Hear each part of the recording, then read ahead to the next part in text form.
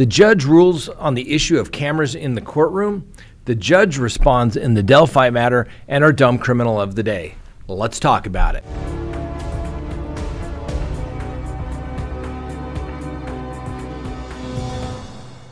Good day, everyone. My name is Scott Reich, and this is Crime Talk. Thanks for joining us. You know the drill. Subscribe if you haven't, like if you do, leave me a comment below, and remember to hit that little bell for notifications. And you can always listen to us anytime on any of your favorite podcasting apps. All right, let's go ahead and get to the docket today, November 20th, 2023. And so let's go ahead and open the record. First, the court issues an order as it relates to cameras in the courtroom for Bryan Kohberger. Now, everyone in the press is saying this is a big victory for Bryan Kohberger. No, it's not. He lost. Remember, neither the prosecutor nor the defense wanted cameras in the courtroom. The judge is allowing it. And what the court is saying is, I'm going to control the cameras because it's going to be on my TV, my YouTube channel, and therefore, problem is solved. And like we've done in lots of important cases, I think it's best to just, let's just go to the order. It's not that lengthy in this particular case. And I think you'll see that the defense lost this particular motion. All right, this is the order denying second motion to intervene and granting defendant's motion to remove media cameras from the courtroom. Now, the order makes it sound like the press lost, but the press is still going to get to see what takes place in the courtroom. That's all anyone wanted. If the court wasn't going to do it, the press should be allowed to do it. The court's going to allow it. So let's go on. It says this order addresses the motion to remove cameras from the courtroom filed by the defendant, Bryan Kohberger, on August 24th of 2023. On September 6th of 2023, the state responded to Kohberger's motion requesting that the court prohibit cameras in the courtroom, but still end video at a minimum during trial and during any court proceeding at which victims might be called to testify. And they referenced that was the state's response to the defendant's motion to remove cameras. Now, on August 30th, 2023, a coalition of 14 media outlets that will be collectively referred to as the Associated Press filed a second motion to intervene in this case. On September 8th, 2023, the Associated Press filed an opposition to motions to remove cameras from the courtroom. The Associated Press argues that continuing to allow audiovisual coverage of the proceedings is the only way to ensure that the many communities members affected by these crimes throughout the University of Idaho, Moscow, the state of Idaho, and the cities in which the victims' family members resides have an opportunity to see and hear the proceedings for themselves. For the reasons stated below, the court grants Kohberger's motion to remove cameras from the courtroom as it pertains to cameras, both still and video, operated by the media. However, the court will continue to allow the proceedings to be videoed by a court-operated camera system. This will help alleviate the concerns raised by both the defense and the state, but at the same time will allow to ensure the public still has access to the proceedings for themselves if they cannot attend the hearings in person. Ladies and gentlemen, that is classic split the baby. The prosecution and the defense lost because they didn't want it. The press wanted their own cameras in there so they could control it. I get it. But the judge says, you know what? I got this. Hold my beer. I'll get a camera operator, and I can control what is going to be viewed. So there we go. Let's do a little bit of background here as the court notes. On November 13th of 2022, 4 University of Idaho students, Kaylee Gonzalez, Madison Mogan, Zaina Kernodle, and Ethan Chapin were found deceased in Gonzalez, Mogan's, and Kernodle's off-campus home in Moscow, Idaho. The cause of death for each was ruled a homicide. As news of this tragedy broke, media outlets from around the country descended upon Moscow. As law enforcement investigated, news stations, newspapers, and social media were flooded with stories and speculations about the homicides. On December 30th, 2022, Kohberger was arrested and charged with 4 counts of murder in the first degree and 1 count of burglary. Again, media outlets descended upon Moscow, and the new coverage quickly focused on Kohberger. Given the high-profile nature of the case and concerns surrounding Kohberger's fundamental right to a fair trial by an impartial jury, the parties stipulated to an entry of a non-dissemination order. On May 1st of 2023, a coalition of 20 media outlets, which encompasses the 14 media outlets now at issue, filed a motion to intervene and a motion to vacate the amended non-dissemination order. At the scheduled conference conducted on May 22nd of 2023, the court asked the parties and the Associated Press to brief the issues of whether cameras should continue to be allowed in the courtroom during the proceedings in this case. Oral arguments on this issue was heard on June 9th of 2023, and the state was represented by William W. Thompson, Jr. and Bradley Rudley, Latah County Prosecutor's Office. Defendant Bryan C. Kohberger was represented by Ann C. Taylor and J. W. Logson, and the Kootenai Kootenai County Public Defender's Office. The Associated Press was represented by Wendy Olson and Corey Carone. At the time, both the defense and the prosecution were opposed to cameras in the courtroom, especially at trial. Nevertheless, the court resolved its rulings on the issue and has continued to allow cameras operated by the media at all public hearings. As the case has progressed, media coverage, both by legitimate media outlets and journalists, and by individuals on social media platforms, I wonder who we could be talking about there, continue to be significant nationwide. And then on August 24th, 2023, the defense filed a motion to remove cameras from the courtroom. On August 30th, 2023, the Associated Press filed a second motion to intervene in the case, and on September 8th, 2023, filed an opposition to Kohberger's motion. On September 6th of 2023, the state filed a response to Kohberger's motion, arguing that cameras should at least be banned during any hearing, including trial, where vulnerable witnesses and or victims were called to testify. I thought that was a ridiculous argument, I must say. Then on September 13th, 2023, a hearing on Kohberger's motion was held. The state, once again, was represented by all the different attorneys and so on. It doesn't matter. Issue presented. The first issue pending before this court is whether the Associated Press has a right to intervene in a case to challenge Kohberger's motion. And remember, this was a whole issue in the Lori Vallow case. Remember, people are saying, hey, Judge, we want a copy to these files. We want to be able to see what's going on. And the court said, there's no right to intervene in a criminal case. Go away, you little peons. That's what they did.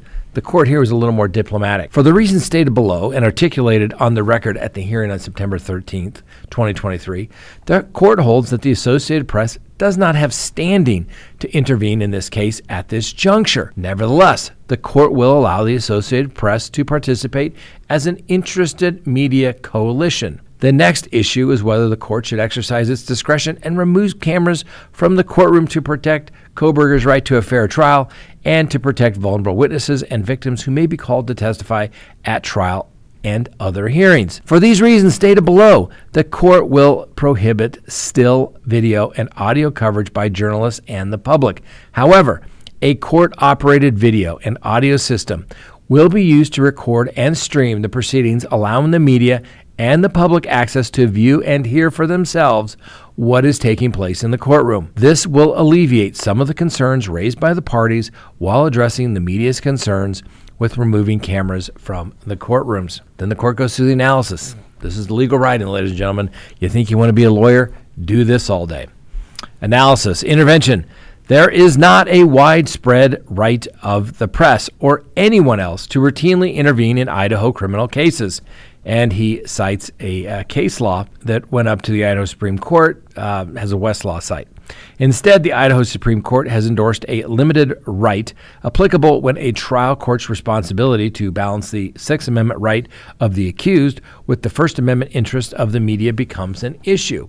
There is no First Amendment or other constitutional right to record, either by audio or visual transmission, any court proceeding in Idaho. And they cite to a Ninth Circuit case, which is a federal circuit there, obviously in California. While the press does enjoy a constitutional interest in access to our criminal courts and criminal justice process, the United States Supreme Court described that right only as a right to sit, listen, watch, and report.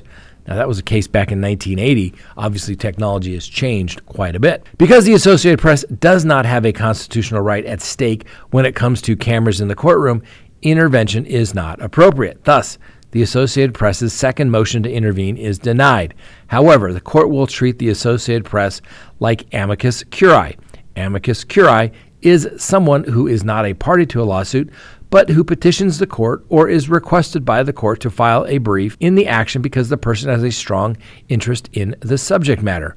And he cites the definition of amicus curiae in the Black's Law Dictionary. Second, cameras in the courtroom. In Idaho, the decision to limit, restrict, or prohibit audiovisual coverage at any proceedings is left to the discretion of the judge presiding over the case. Yes, the Idaho Administrative Rules 45B. Such decisions are not subject to appellate review.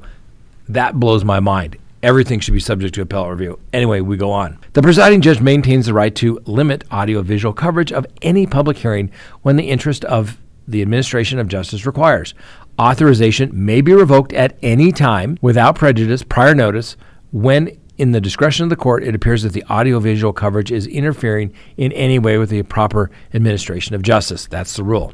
Few, if any, interests under the Constitution are more fundamental than the right to a fair trial by an impartial juror. The United States Supreme Court has recognized a defendant's right to a trial by an impartial jury free from outside influences in the face of massive, pervasive, and prejudicial publicity. Now, while acknowledging that a responsible press has always been regarded as the handmaiden of effective judicial administration, especially in the criminal field, the court chastised the trial court for not taking strong measures to ensure Shepard's right to a fair trial. And he's quoting here. Now, while pretrial publicity, even pervasive, adverse publicity, does not inevitably lead to an unfair trial. The capacity of the jury, eventually impaneled to decide the case fairly, is influenced by the tone and extent of the publicity, and they cited to Nebraska Press Association versus Stewart, which was a 1976 case at the United States Supreme Court. Well, only the occasional case presents a danger of prejudice from pretrial publicity. This case, as recognized by the Idaho Supreme Court, has drawn widespread publicity, garnering worldwide attention and much speculation, and therefore pretrial publicity does present a real danger of prejudice. And they once again cite to a case. Recognizing the high-profile nature of this case and the extensive coverage it has received, along with the need to minimize possible pretrial prejudice, the parties agreed that cameras should be prohibited from the courtroom, especially at trial and any other hearing where vulnerable victims and witnesses may be called to testify. As was noted by District Judge Stephen W. Boyce in Memorandum Decision and Order prohibiting video and photographic coverage in the case of State v. Idaho via Lori Vallow, agreements between the state and defense on any issue in a capital case is rare, further confirming to the court the legitimacy of the level of concern counsel has raised. This same is true in this case. Now, as demonstrated by some of the examples presented in the defense motion to remove cameras from courtroom, media cameras, both still and video, have and continue to zoom in on Kohberger despite the court's order that images should capture the courtroom in its entirety. At least some of the images are of Kohberger entering and exiting the courtroom.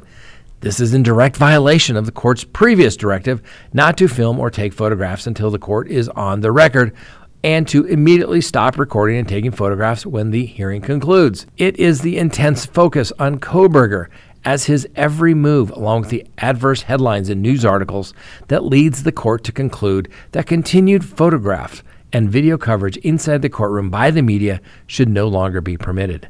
This step should help ensure Kohberger's right to a fair trial by an impartial jury and achieve a proper administration of justice.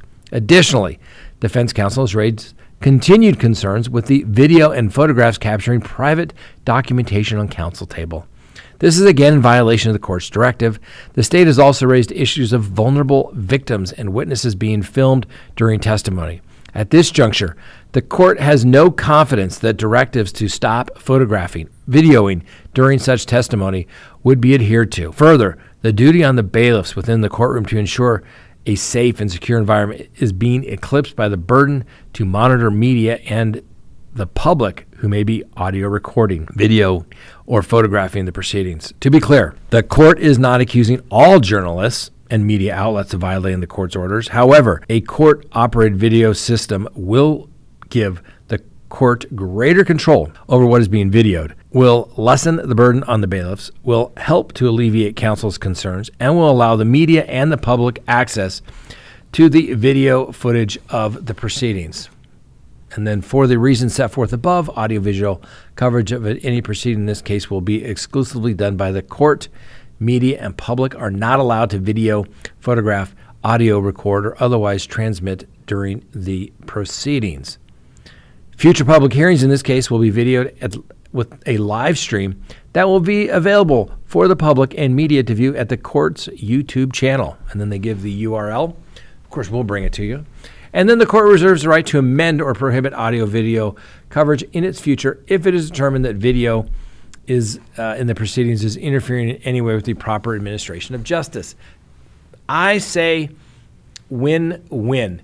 We, us, the Crime Talk aficionado family here, I think we all agreed we just want access to it. I have been a firm advocate. I think every court should be live on YouTube in every county and every jurisdiction in the state so people could see what the heck takes place in a courtroom.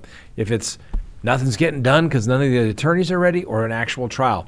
I think the judge made a good compromise. He split the baby. Prosecution and defense said no cameras. You got to deal with the press and the First Amendment. And he says, don't worry, guys. I got this. I'll take care of it. I'll alleviate anything. Takes away any appellate issues whatsoever. But I would urge the Idaho legislature to come up with some serious rules on this so that we can know what is going on. No appellate review? I mean, seriously, if the judge were to say no cameras in the courtroom, that's it? But remember, it was the Supreme Court when the press took their issue to the Idaho Supreme Court that said, no, take it back to the district court and we'll see how they rule and then we'll do it. So somebody needs to fix those rules in Idaho. And I get it, way back in the day when those statutes were written, they're probably talking about, the news channel coming in, but it has nothing to do with this here today in the modern world where people should be able to see the news. So I think it's a win for us. The press kind of lost. Frankly, the defense and prosecutors both lost. They lost. Let's put it that way because they don't want anything in there. So we win.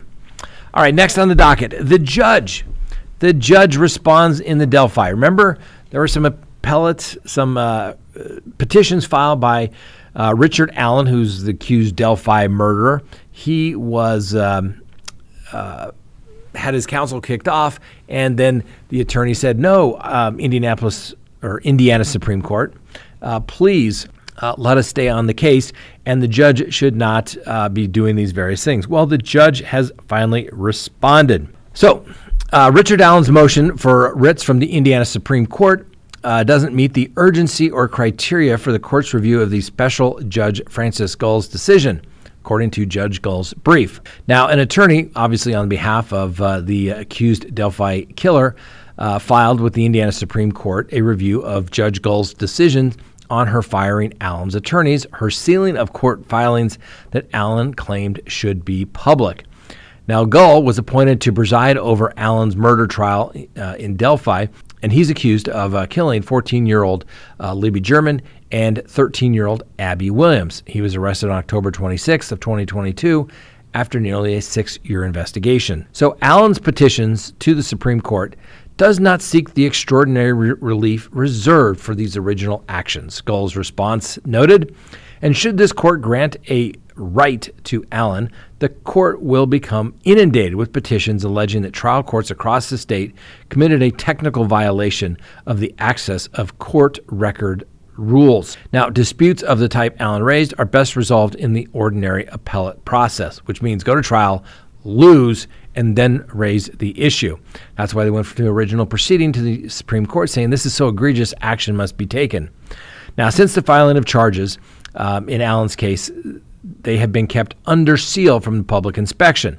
Now, news outlets have filed motions to get the probable cause and charging information, which is highly unusual. Now, Allen alleged in his first of the two filings in the Indiana Supreme Court the documents were improperly sealed, and Gull's brief indicated that they were not, and Gull has noted that it is the Carroll County Clerk's job, not hers, to maintain the docket's filing system in the criminal cases. And to clear up any allegations in Allen's filing, Gull ordered that on November 14th, the clerk unseal some of the sealed documents. Now, Gull has issued an order directing the clerk to make available to the public all non-confidential documents Mr. Allen has requested to be made public. The brief states, in any event, Gull has no absolute duty to maintain the public filing in the docket.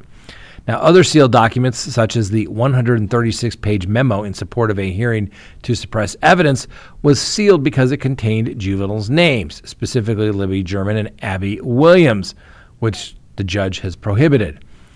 But the brief didn't mention that the prosecutors in their response also used Abby and Libby's name as well. So I guess it was only the defense that was violating the rule. And we read the motion to suppress, or nearly all of it, on a live one night. Maybe we should do that again soon. It's rather interesting, to be honest. It's just lengthy. I'll have to get a lot of water to drink it to get through it all, but we can do it. And then Gull's brief notes that there are remedies to address Allen's grievances, starting with motioning the court where his case is filed, and he hasn't done that. He just jumped straight to the Supreme Court. First, by his own admission, Allen has not filed a written motion seeking relief from the court, and this failure alone warrants this court to reject the petition outright. Now, Gull had until November 27th to file a brief in Allen's second motion for a writ filed with the Indiana Supreme Court, challenging Gull's removal of Allen's attorneys from the case. We'll see how that works out. Remember, the public defender said they also agree that that shouldn't be allowed to have taken place. What can you do? I don't know. Seems pretty weak, Judge Gull. I just don't understand that the government works for us, ladies and gentlemen. Transparency. You know, light is the greatest disinfectant. Let it come in.